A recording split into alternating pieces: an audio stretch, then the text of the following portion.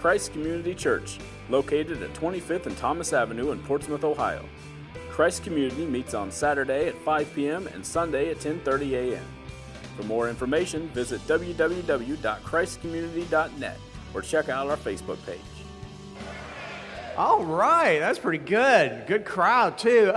It's been a blessed week. I mean, it's been exhausting, but it's been fantastic. VBS all week, over 100 and some kids here every day.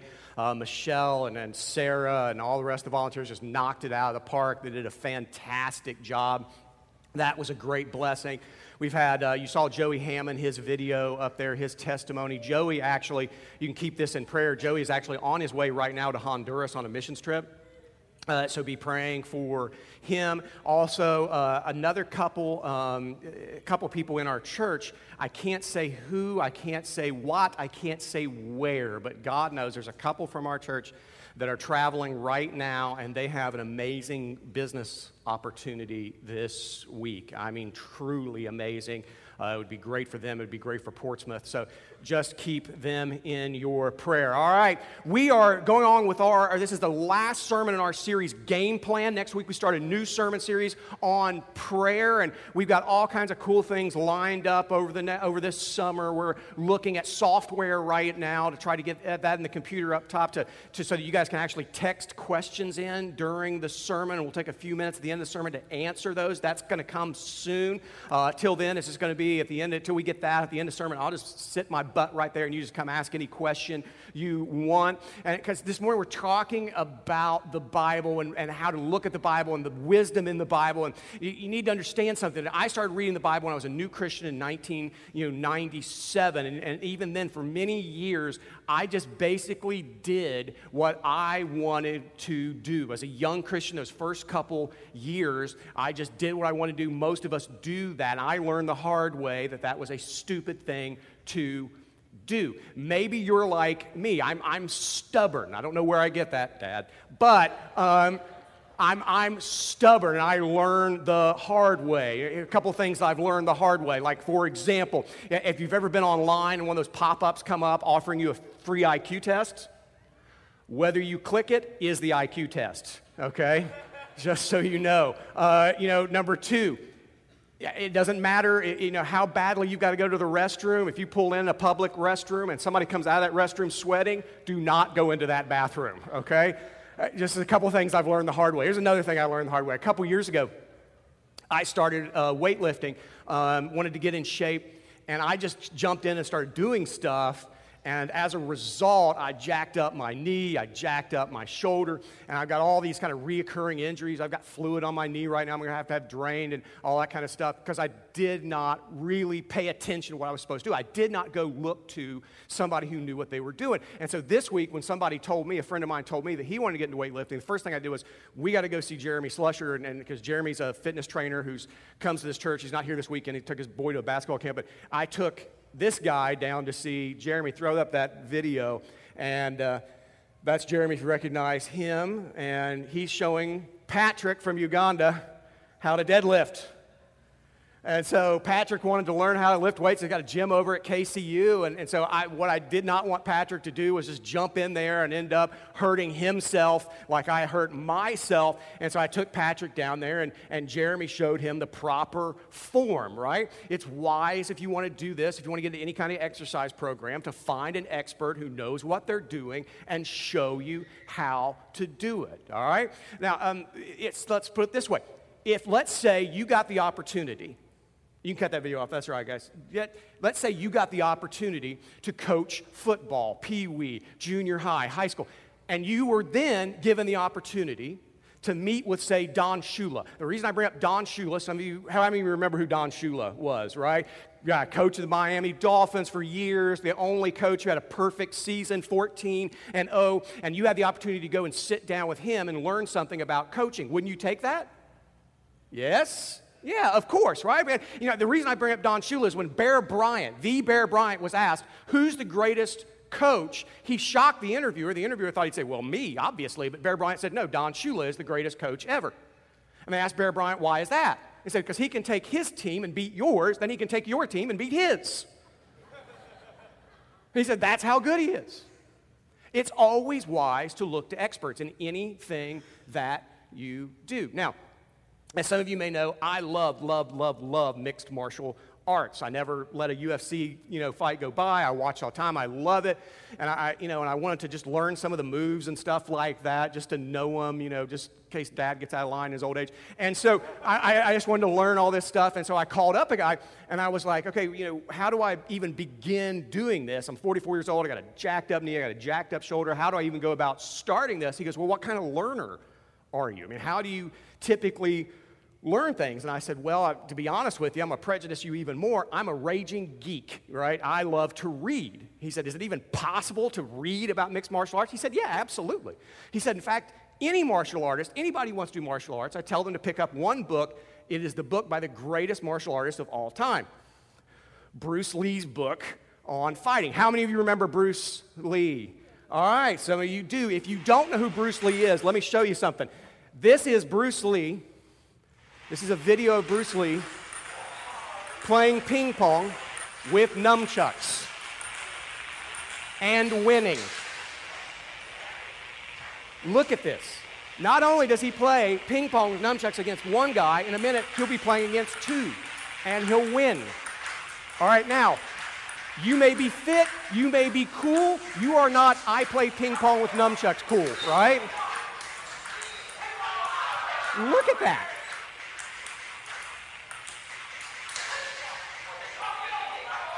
Greatest martial artist of all time, bar none. And before you go throw Chuck Norris at me, Chuck Norris will tell you the greatest martial artist of all time was Bruce Lee. And he actually sparred with Bruce Lee several times. And he'll say there was no one like Bruce Lee. So if you wanted to learn martial arts, where you would begin is the best. You would go to the expert, the greatest who ever lived. And even though he's no longer with us, he died decades ago, he's still the best. Bruce Lee is still the best, and that's where you would go for if you wanted to learn, right? In any area of life, it is always wise to look to experts. Unfortunately, what we end up doing is we usually do what we want to do when we try to handpick some expert who will say that's okay.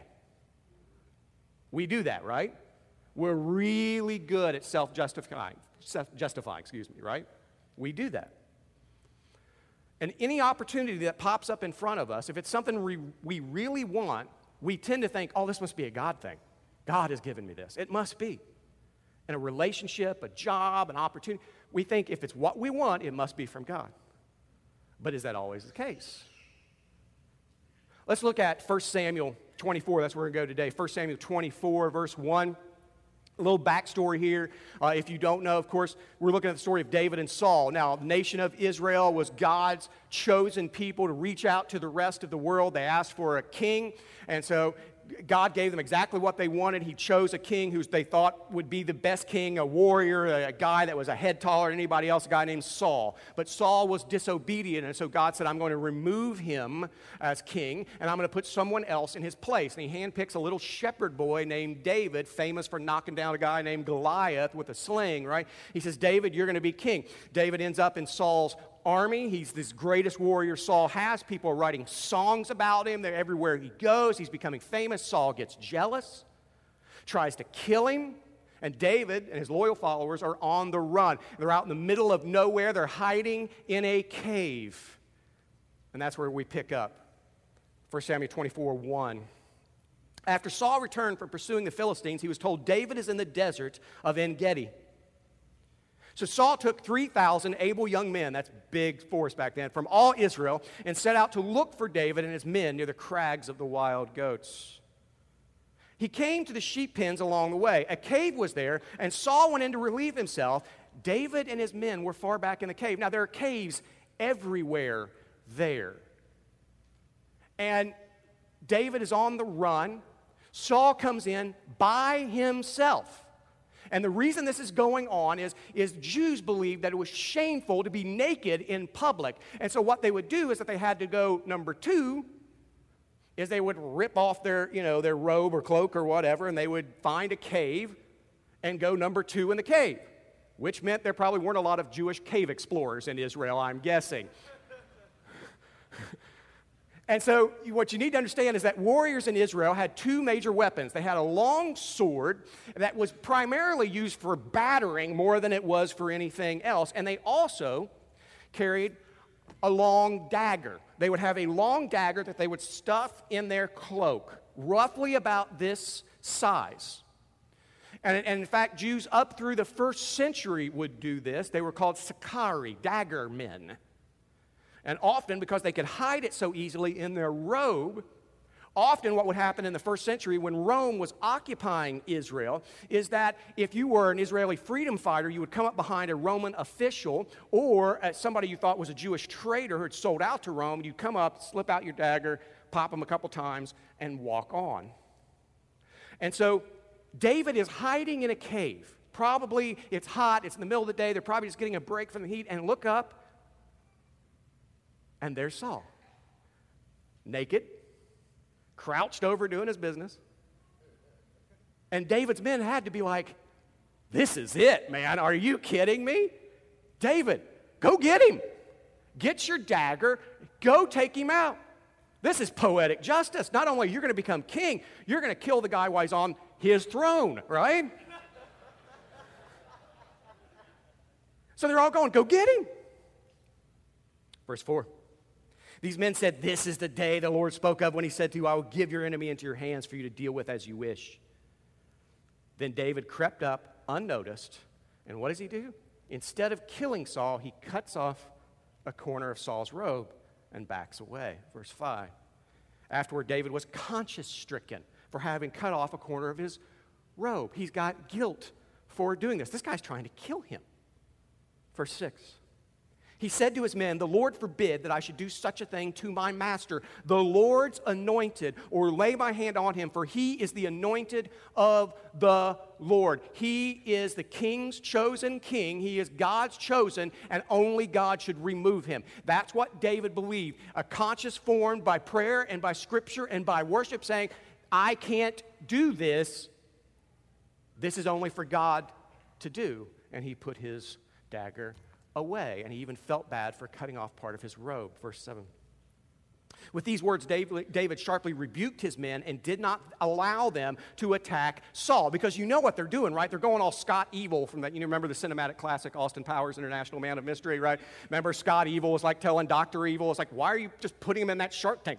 I'll go get my gun. We'll shoot him in the head. We'll do it together. Come on, let's go. David's men are going, you won't do it? Fine, I'll do it. David said, nope. Sit. You do not touch the Lord's anointed. And Saul left the cave and went his way. Verse 8. Then David went out of the cave and called out to Saul, my Lord the king. And when Saul looked behind him, David bowed down and prostrated himself with his face to the ground. This is a sign of respect and honor. Verse 9. He said to Saul, why do you listen when men say David is bent on harming you? This day you have seen with your own eyes how the Lord delivered you into my hands in the cave. Some urged me to kill you, but I spared you. I said, I will not lay my hand on my Lord because he is the Lord's anointed. See, my father, look at this piece of your robe in my hand. I cut off the corner of your robe, but did not kill you. See that there is nothing in my hand to indicate that I am guilty of wrongdoing or rebellion. I have not wronged you, but you are hunting me to take down my life. May the Lord judge between you and me, and may the Lord avenge the wrongs you have done to me, but my hand will not touch you. As the old saying goes, from evildoers come evil deeds, so my hand will not touch you. Verse 14. Against whom has the king of Israel come out? Who are you pursuing? A dead dog, a flea? May the Lord be our judge and decide between us. May he consider my cause and uphold it. May he vindicate me by delivering me from your hand. He is standing right there. Saul's men could rush and kill him, but he is trusting God because God told him, I will make you king when the time comes. When David finished saying this, Saul asked, is that your voice, David, my son? And he wept aloud. You are more righteous than I, he said. You have treated me well, but I have treated you badly. You have just now told me about the good you did to me. The Lord delivered me into your hands, but you did not kill me. When a man finds his enemy, does he let him get away unharmed? May the Lord reward you well for the way you treated me today. I know that you surely will be king, and that the kingdom of Israel will be established in your hands. Now swear to me by the Lord that you will not kill off my descendants or wipe out my name from my father's family." So David gave his oath to Saul. Then Saul returned home, but David and his men went up to the stronghold. Now, you're looking at that. Any one of us who are in David's position would think it's just common sense. This is just a God thing. This is an opportunity. This is what I do. But David believed the word of God taught otherwise. See, David knew this. Anything before us, anything laid before you, no matter how good it looks, no matter how lucky or strange or auspicious it is that it's right there, no matter what, anything before us that conflicts with God's word is not truly an opportunity but a temptation.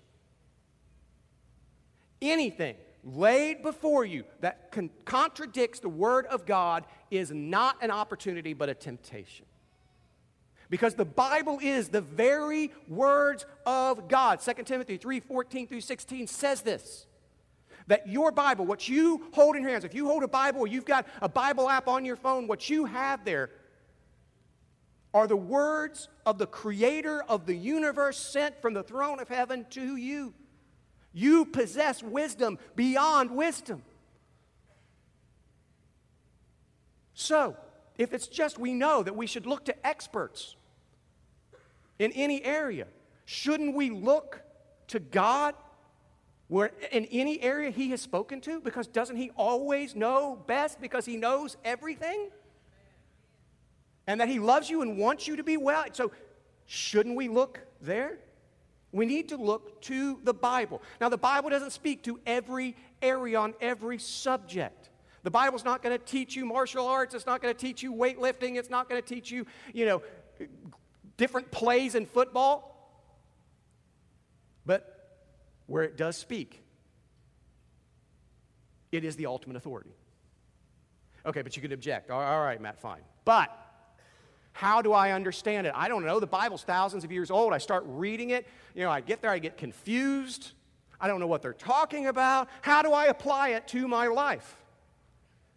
You don't have to struggle with that. People have already gone before you and done that. There are great ministries out there to help you apply the Bible to different areas of your life. What are you struggling with? Are you struggling with family, finances, sexual temptations? Godly people have already put together ministries to help you out. For example, let's say you're struggling with finances, and I'm sure many of you are. You may be in debt. You got credit card debt. You're barely making minimum payments. You're barely getting by.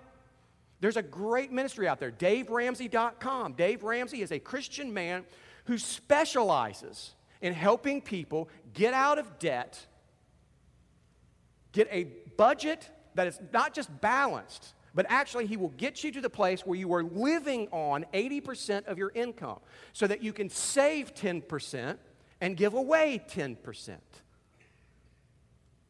And that's a biblical mandate. So if you want to know what God has to say on finances, you go to DaveRamsey.com. If you're struggling with sexuality, temptation, and it's a huge problem. One survey I saw this week said that 50% of self-identified Christians regularly look at pornography online. 50% of men, 20% of women, Christian women, self-identified. You can go to XXXchurch.com. Now, just so you know, you probably shouldn't type in a Google search of XXXchurch.com at your work. That's probably going to get flagged, right? But you can do it at home, XXXchurch.com. They have software that you can download, accountability software, where you can pick an accountability partner, and it will send to that partner any sites you have visited that are labeled as pornographic. So if you're a man and you're struggling with that, and your wife's your accountability partner, you suddenly have real motivation not to go on those sites because she's going to see it. Right?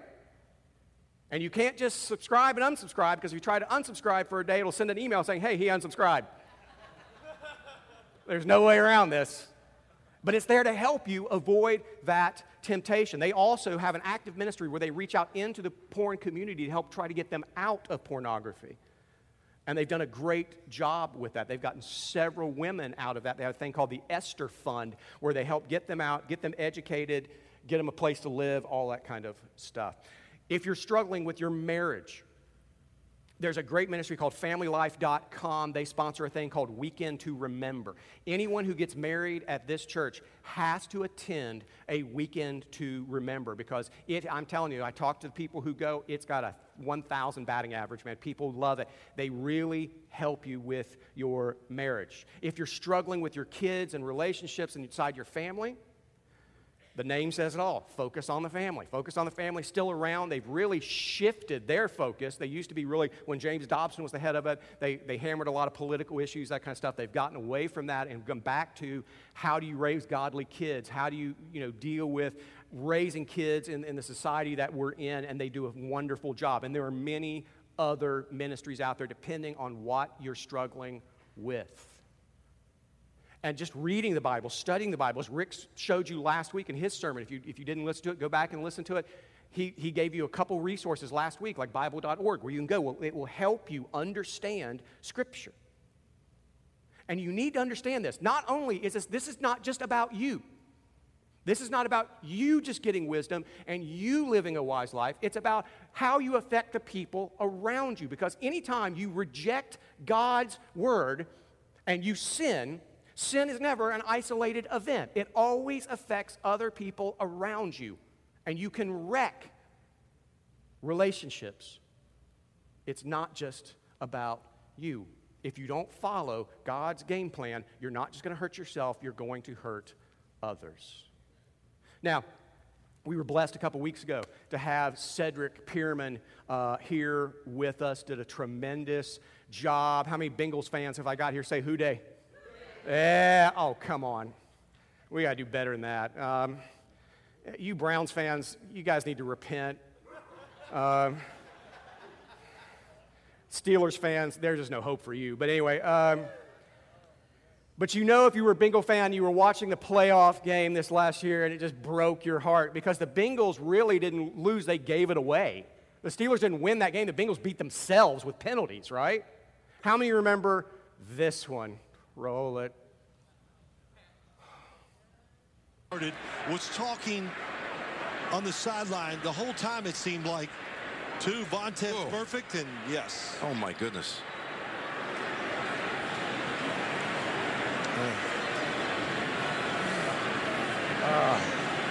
I was watching this with Jim Bass and Jay Bastine. We were just going, no, of course, no, Burfict, stop.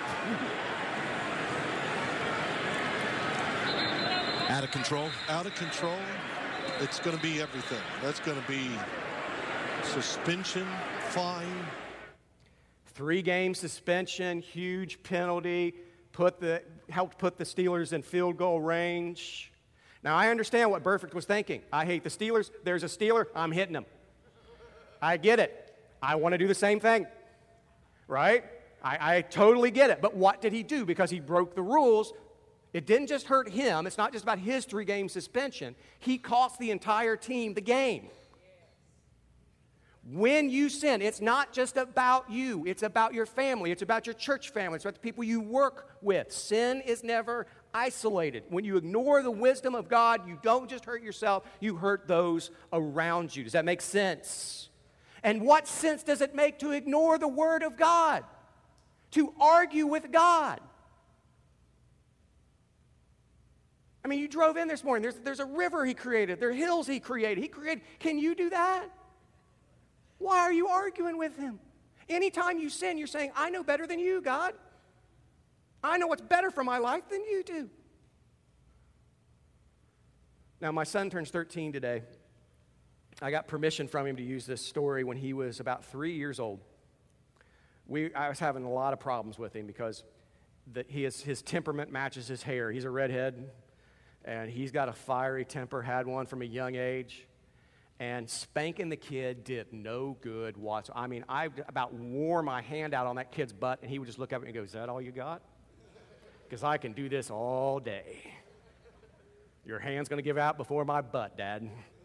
And he was right. And I was like, how do I? So I actually went to read a book by James Dobson. Great book, Strong-Willed Child or something like that. Great book. I read that book, and I said, okay, I got to find the button here. Dobson's a big advocate of spanking, but he says, hey, sometimes that doesn't work, so you got to find what works to discipline your child. I found out really quick. Taking away TV and toys was the apocalypse. Right? And my son would get so mad if he wouldn't do something, and I'd take his toys away and make him sit on his bed. He'd just start screaming and yelling. He would do this thing at me. I don't know what this was. Somehow he's going to use the Jedi mind trick or something. He's going... And then he'd get really mad, and he'd try to call me names. But at 3, he really didn't know that many. So the worst he'd come up, he'd go, poopy sack wiener. The first time he did it, I went outside and just started laughing so hard. I was like, I can't encourage this, but that's funny. Poopy sack wiener. Just sitting there with his little hand out, poopy sack wiener.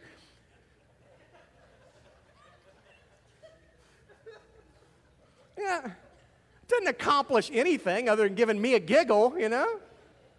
But you know what you're doing when you ignore God's advice that He has given you and you just say, I know best? You're basically looking up the clouds and going, poopy sack wiener.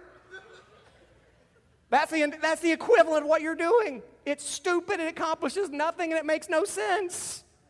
What is a poopy sack wiener? It doesn't make any sense. To ignore God's word doesn't make any sense. And don't sit there and tell me, yeah, but that book is really old. It just doesn't apply anymore. It's not relevant, really. Hebrews 4:12 says this. Throw it up there, guys.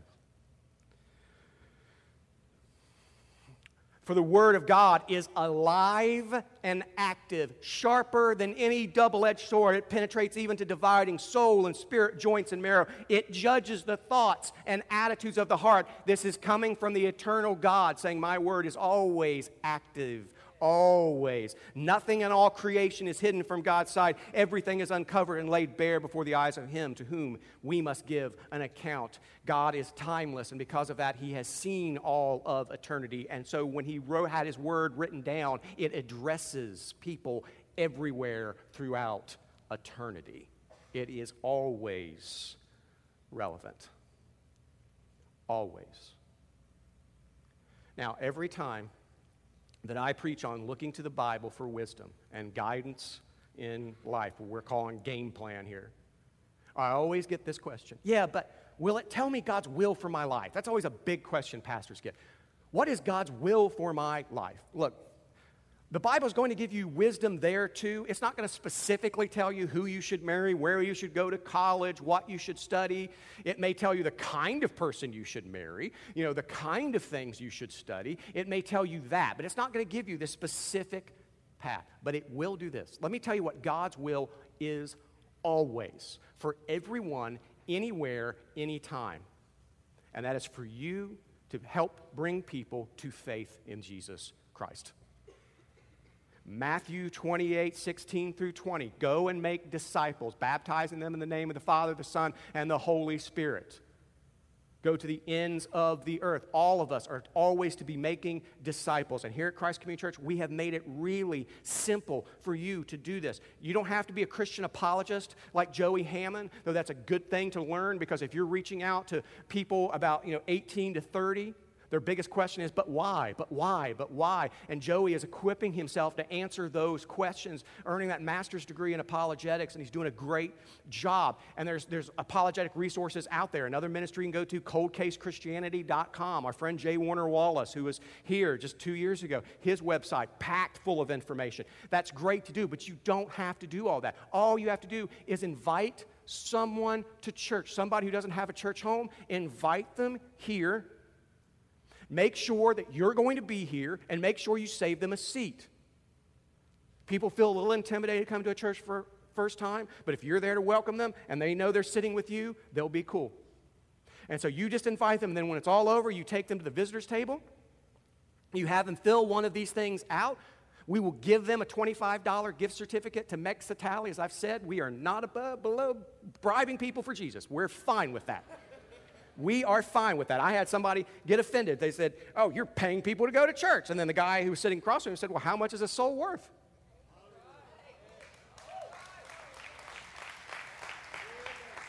And so we'll give that $25 gift certificate, and then we have their information. We'll contact them. A member of the staff will go, bring them a gift bag, sit down, answer any questions, talk to them.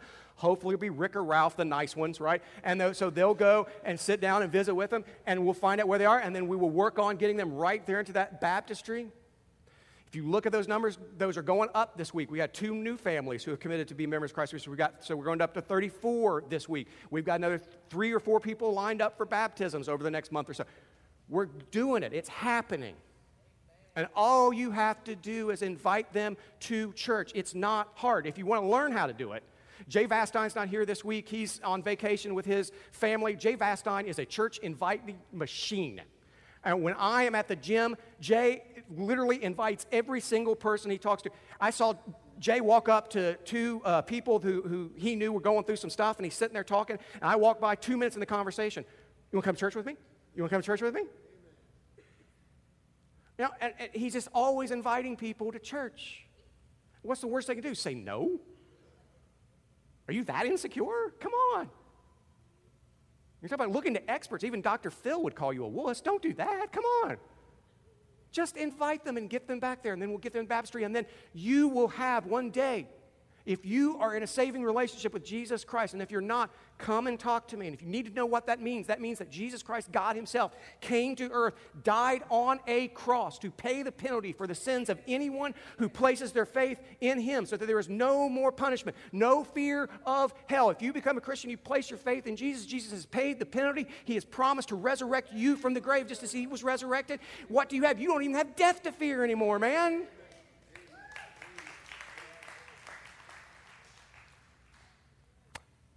Just get them here. And in the meantime,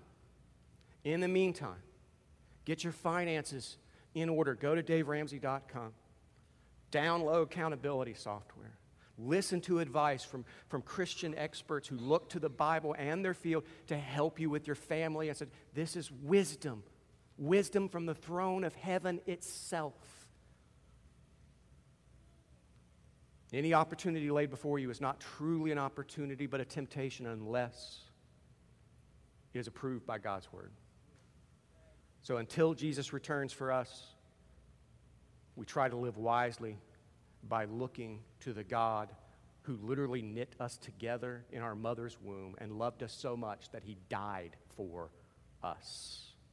I understand you probably look to all kinds of experts in your life. You look to Dr. Oz, Dr. Phil, Ellen, whatever.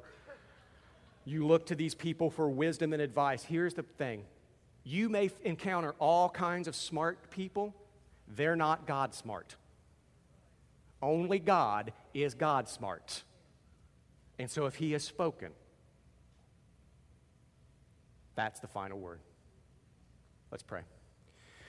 Heavenly Father, we thank you that in grace you created us. In grace upon grace you died for us and gave an offer to all people that they could come to faith in you, pledge loyalty to you, and that you would save them, not only save them from hell, but bring them into heaven to live with you forever without fear of death, sickness, temptation. And then grace upon grace upon grace, you have given us your word. You have given us 66 books packed full of eternal wisdom to help us all live wise lives that bring honor and glory to you. And I pray now that there's anyone here that is not in a saving relationship with you, that they will come forward, come talk to me. I pray that you will give them the wisdom to submit to you as King. We pray this in Jesus' name. Amen. Hey, folks. Before you go, remember, if you're unchurched, you don't have a church home, and you're a first-time visitor here, you're a visitor here, please go back to the table. Rick and Cindy are back there. Go and fill this out if you would. Be generous with the less fortunate as you go. God bless you. God goes with you.